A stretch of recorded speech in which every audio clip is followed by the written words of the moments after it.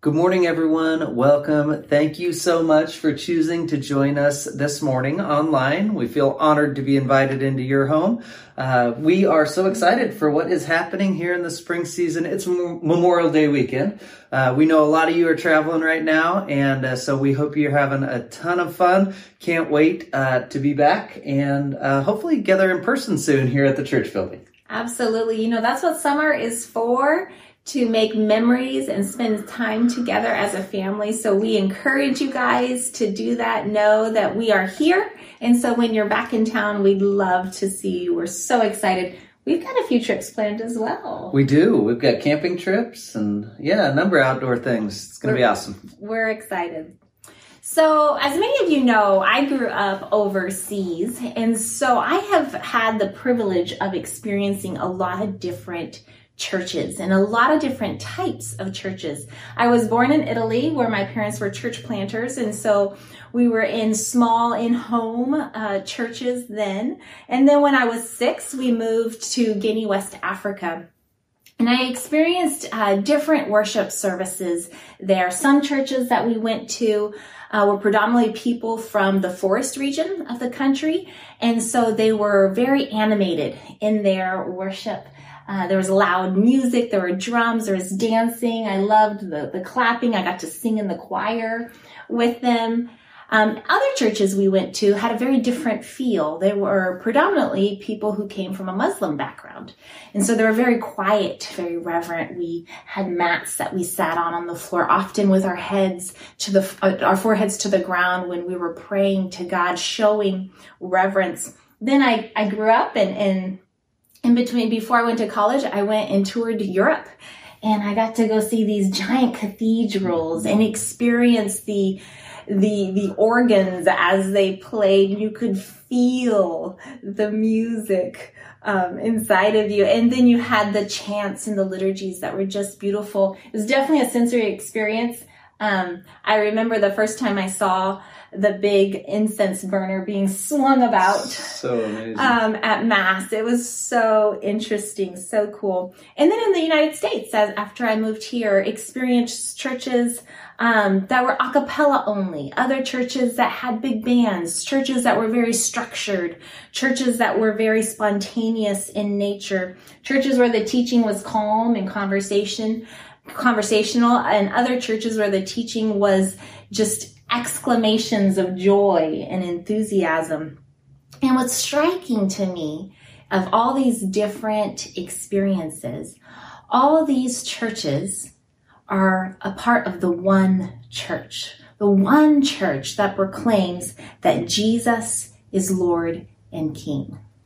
Yeah, it's beautiful to see the kind of diversity that exists here and now today in the church. Now, we've been in a series on the mission of God, and we've gotten to that final part where we're exploring what does it look like to be the church today. And it looks like many different things. It expresses itself in many different ways, and that is for a purpose. So today we're going to start, we'll recap kind of where we've been at in the story of the mission of God, and we're going to conclude that series today as we kind of conclude the idea of what does it look like then to be the church today. So in the beginning, God created, and what God creates is good. Humanity was to play a special role in the life of God. Adam and Eve walked with God in a pristine garden. In time, however, temptation won the day in pursuit of more power or knowledge or freedom, or maybe many other different things. Humanity set out on its own path. So the remainder of the biblical narrative describes a God who is on mission, a God in pursuit of restoring relationship with his loved creation. In the Old Testament, we read of God's covenant with a man named Abraham, whose descendants would become the Israelite people. God promised to bless Abram and the Jewish people for two primary purposes: that they would be a light to the nations, and secondly, that the blessings of God would flow to all humanity through the Israelite nation. They were a chosen people. They were set apart for a remarkable purpose in this world. And though Israel Israel often lost their sight of their purpose, lost sight for their purpose, or lost their understanding of covenant. God was abundantly faithful. In time, Jesus was born into the Jewish nation. In him, a new era was ushered into this world. Jesus spoke of the mission of God in terms of the kingdom of God. The seemingly upside down kingdom operated in entirely different ways than the kingdoms of the world. In the kingdom of God, there was blessing and opportunity for the poor, the weak, the hurting. This kingdom was a kingdom of peace and hope. The kingdom of God, Jesus said, is not far off. Instead, this kingdom is being ushered into the world here and now. Now, after Jesus' resurrection, by the power of the Holy Spirit, the church was invited into the mission of God, those new agents that would walk in covenant relationship with God. As in God's covenant with Israel, God determined that he would work through people to bring about his purposes in this world. So the story continued as the church began. We explored church history and what's happened over the course of the last 2,000 years. And here we find ourselves. We are the church. We are a small part of the global church, this movement of God's people partnering in his work in this world. And we have been invited into the story that God has been writing since the beginning of time. We are a people with a purpose invited into his mission. What a powerful, grand narrative that we get to be a part of. And so as we conclude this sermon series on the mission of God, we really want to hone in on seeing ourselves as a part of this narrative, seeing ourselves. What does it look like to live as if we are a part of this broader narrative? You know, sometimes we live blind to the past, blind to the fact that there have been people and events that have happened in the past that have shaped where we are today and still influence what is going on today. Or also we can live blind to the future, not realizing that in our present moment, the decisions we are making, the ways we are living are affecting what is to come. There is great richness in living in this present moment with recognition of the past, of the people and events that have happened before us, and also with attention to the future, what is coming and how we can live into that. I think of that expression in English that says, we can't see the forest for the trees. I had to double check it. I'm not good with expressions. But we can't see the forest for the trees, meaning, we're so focused on the details up front that we can't see the bigger picture. And I love this whole series has been kind of getting a bird's eye view of the forest, of the grander picture as we place ourselves in God's story. So this broader perspective and picture of what God has done and where we find ourselves, it's complex, it's big. You saw how long it took me to walk through kind of the biblical narrative. What does it look like? N.T. Wright has some really interesting information and writing on the subject of a play in 5 acts. Now, some of you participated in a class that Craig and Erica led here about a month ago, and we're going to rerun that in the summer. I encourage you to, if you haven't done that already. But really briefly, N.T. Wright, he describes these 5 acts as creation, fall, Israel, Jesus, and then Act 5. So the biblical narrative describes creation, the fall of mankind, Israel's participation in God, Jesus coming and fulfilling that, and then the 5th act, in which we only see the first and the last scenes of that 5th act. We see the church beginning, and we read in the New Testament about the Holy Spirit's work and all that. And then we see this throne room scene, and we read of new creation and what God is going to do and bring about in the end times. And here now we find ourselves in the in-between, kind of without a script, right? And so N.T. Wright describes this as improvision, as improvising as we continue to play a part in this narrative, in this play. This is really important. Well, improvising in this season, we don't come without a history. We don't throw out what was. But also, nor is it our goal to repeat the exact scenes that have played out previously. Instead, within the framework of the narrative that God has invited us into, we explore what does it look like to be the church, to participate in the mission of God here and now. So, we, the church, the people of God, are to live into God's mission and God's kingdom. One helpful image for me is the image of the church being the body of Christ. The body of Christ with many parts. In 1 Corinthians chapter 12, it speaks quite a bit on it. I'll just read one verse for you.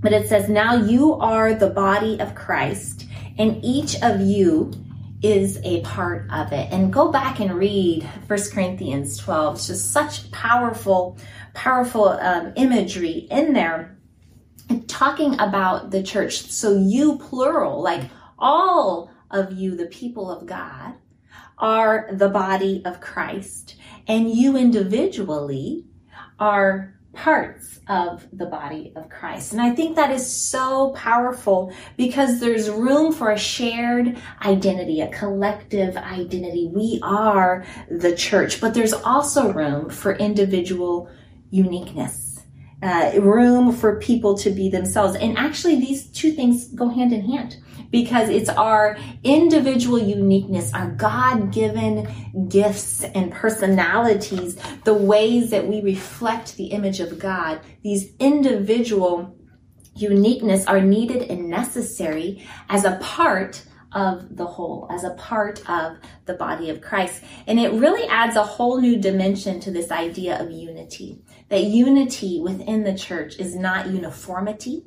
It does not mean that we all look alike or that we act the exact same way, but rather our cultural diversity, our individual uniqueness, are gifts that help the church be complete and whole.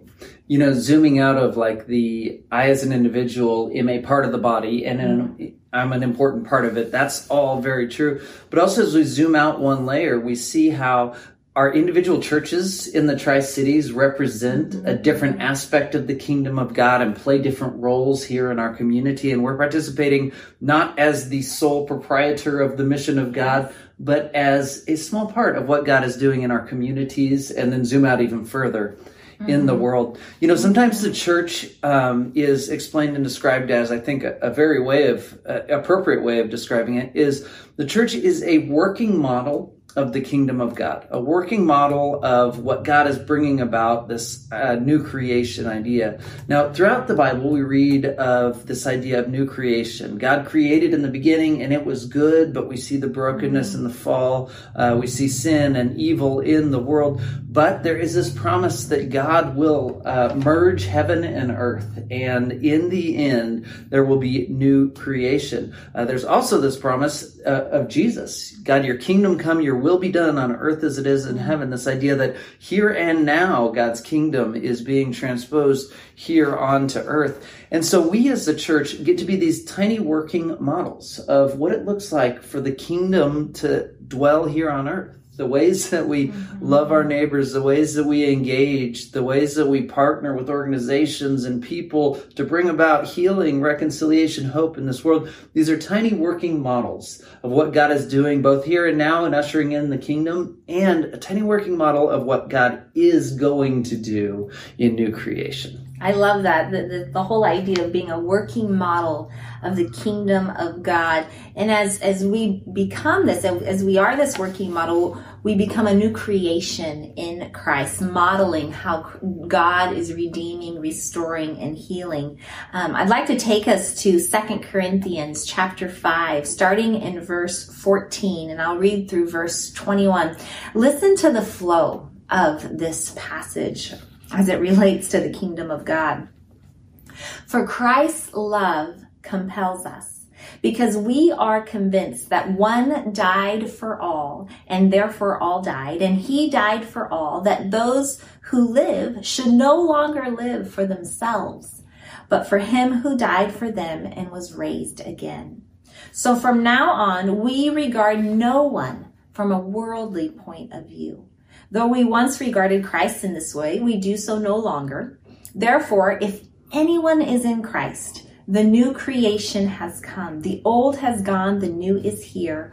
All this is from God, who reconciled us to himself through Christ and gave us the ministry of reconciliation. That God was reconciling the world to himself in Christ, not counting people's sins against them. He has committed to us the message of reconciliation. We are therefore Christ's ambassadors, as though God were making his appeal through us. We implore you on Christ's behalf, be reconciled to God. God made him who had no sin to be sin for us, so that in him we might become the righteousness of God. I love the flow in this passage. It starts off, compelled by Christ's love. Compelled by this love that we have experienced. We want to live for Christ, not for ourselves, but to live for Christ who died and rose again. And part of what this looks like is that we regard no one from a worldly point of view. So if we don't regard them from a worldly point of view, we're seeing people through the eyes of God, seeing people through the eyes of God. And then goes on, in Christ, a new creation has come. God, as he reconciles us to himself, he makes us new. He transforms us. He heals us. He restores us, makes us whole and complete. That's the mission of God that we've been talking about. And we get to experience that. But it doesn't end there. No, it doesn't end there with our transformation, because that is done for a purpose. And in fact, for his purpose. Yes. Is that too much to say? Like it takes the onus off ourselves and places it on God and what he is doing, that he transforms us for his purposes in this world, that we might inherit this ministry of reconciliation, or this message of reconciliation that he describes here. Reconciliation simply meaning to bring back into right relationship, to bring back into healthy, life-giving relationship. This is the mission of God, and that mission has been transferred to us, that we would be reconciling, coming into relationship with humanity around us, with creation, with God. In all three aspects, it is about reconciling. And then it describes us in here as Christ's ambassadors, as though he is making his appeal through us. We as a church, the people of God, Jesus is making this appeal in the world. Come and know healing and hope. And he is making that appeal through you and me, through the church, through us, by the ways we live and the things that we say. Christ is making this appeal to the world. What a beautiful thing. It's so exciting to think about. But we'd be remiss not to also mention that, sadly, the church doesn't always model God's intent.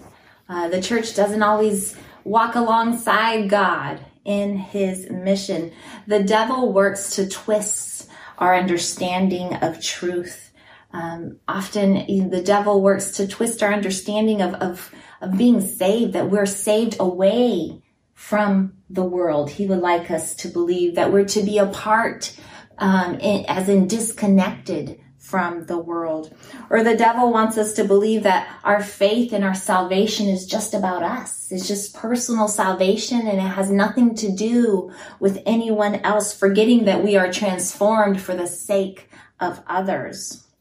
Or the devil wants us to be arrogant and to believe that since we have the truth, then we can go out and change the world however we want to change it without God and without following the Holy Spirit. There's so many stories of the abuse of power within the church and how the church has harmed others. It doesn't take long to find those.